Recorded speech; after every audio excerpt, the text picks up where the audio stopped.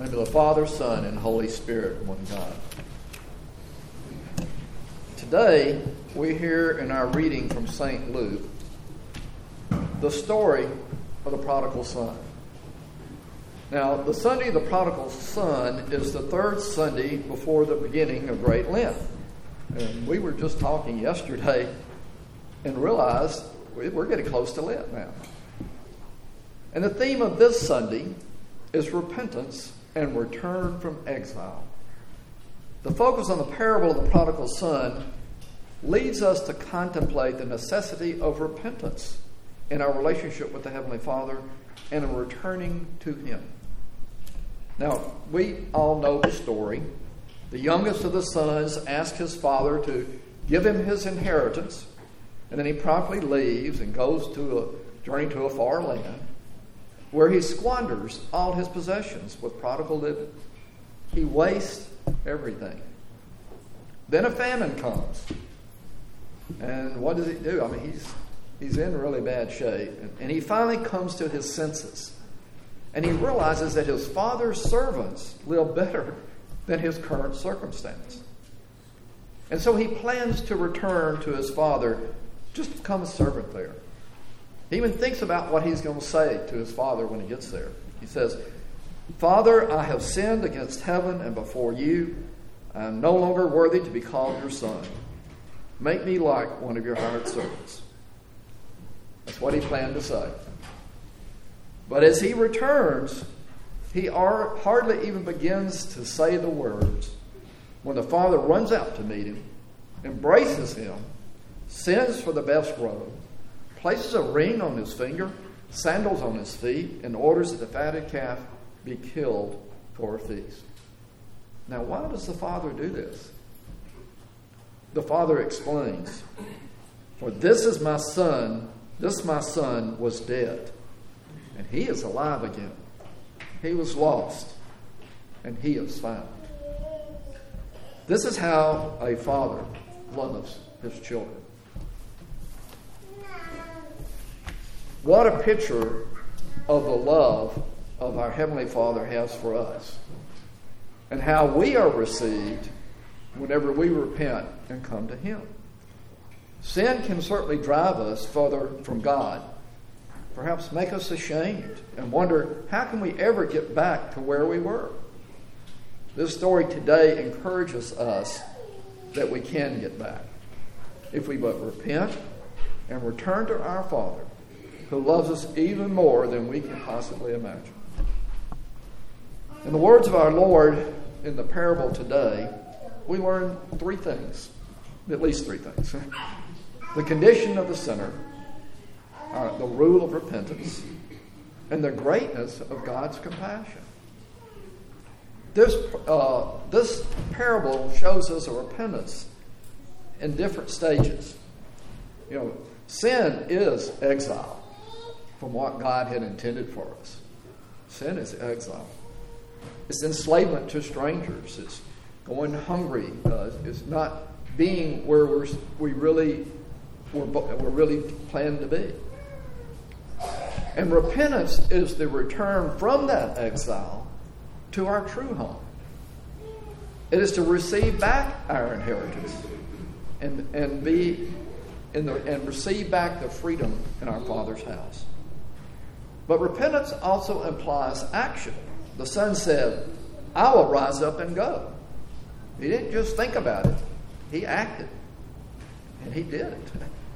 So to repent is not just to feel bad about something we've done, but it's to make a decision and act on that decision. For those who have fallen into great despair, perhaps over sins, thinking there is no forgiveness, or how can I ever be like I once was, this parable offers hope. The Heavenly Father is patiently and lovingly looking for our return, waiting for our return. There is no sin that can overcome His love for us if we but come in repentance. Even if we think about maybe we could just come back as one of the hired servants in the Lord's house. That would be great. That is so much better than this world. But He welcomes us back into the household as one of his children. That's the picture of the love of God the Father for us in this parable.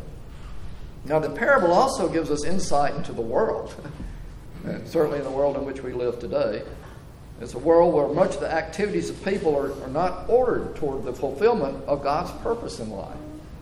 No, it's a world where there's incoherent pursuits, strivings, cravings for food and drinks that do not satisfy. A world where nothing ultimately makes sense in the worldview, and a world that's engulfed in untruth, deceit, and sin. I mean, the world's gotten to be, and has been for a long time, not the best of places. God created us with free will to choose. Unfortunately, many choose the exact opposite of the world as created by God. Now, there's still beauty in this world. There are many things that we enjoy and can look to in God's creation. And I love doing that. But there are no cures for the evils that are in this world except by coming to God. In this parable, we can see the challenge of life in this world, the alienation that can happen when sin reigns in our lives. And as a result of sin coming into our lives, we lose that joy of communion with our Heavenly Father. We lose the beauty of what is spiritual. We find ourselves far away from our real home, our real life with God. With true repentance, we realize this. And we express a deep desire to return. Or return back into the Heavenly Father's household. To recover what has been lost. And we can act. When you look at the icon of the Sunday of the Prodigal Son, it shows the prodigal being received by his father upon his return. And we're presented with an image of a warm and loving embrace. The son showing his need for his father, an attitude that represents repentance, love, hope for renewal, and restoration. That's what the icon is depicting in the prodigal son. The father is shown full of compassion for his son. He's filled with joy that his son has returned. And the focal point on this icon is the embrace of the father with his son. Now, this is not just a casual embrace, hi son, pat it on the back. No.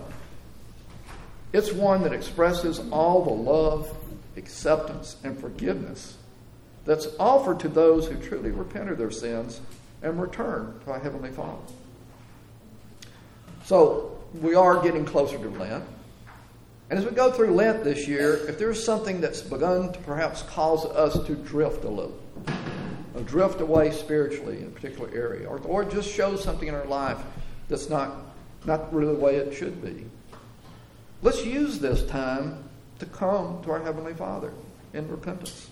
Even if it seems like a small thing, repent and act before it becomes a big thing. We come not in fear, but in repentance and hope, and trust in that Father's grace that we see in this parable, that Father's grace that is in God our Father, and His loving embrace.